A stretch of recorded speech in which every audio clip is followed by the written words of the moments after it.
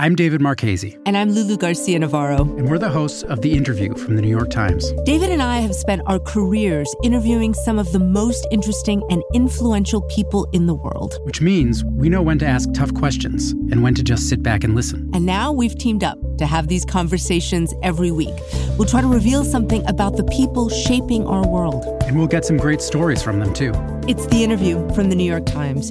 Listen wherever you get your podcasts. From the New York Times, I'm Michael Barbaro. Here's what you need to know today.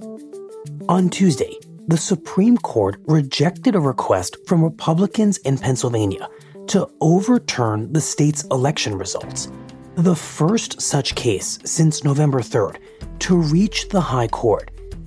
The lawsuit, filed by allies of President Trump, challenged the legality of mail-in balloting. The ruling appeared to be unanimous, meaning that Trump's own appointees had rebuffed it.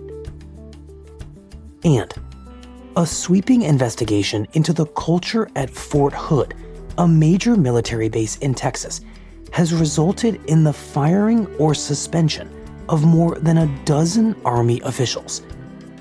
The investigation was prompted by the murder of Vanessa Guillen, a 20-year-old Army specialist who had told friends that she was sexually harassed at the base. In the end, investigators found 93 credible accounts of sexual assault against women on the base.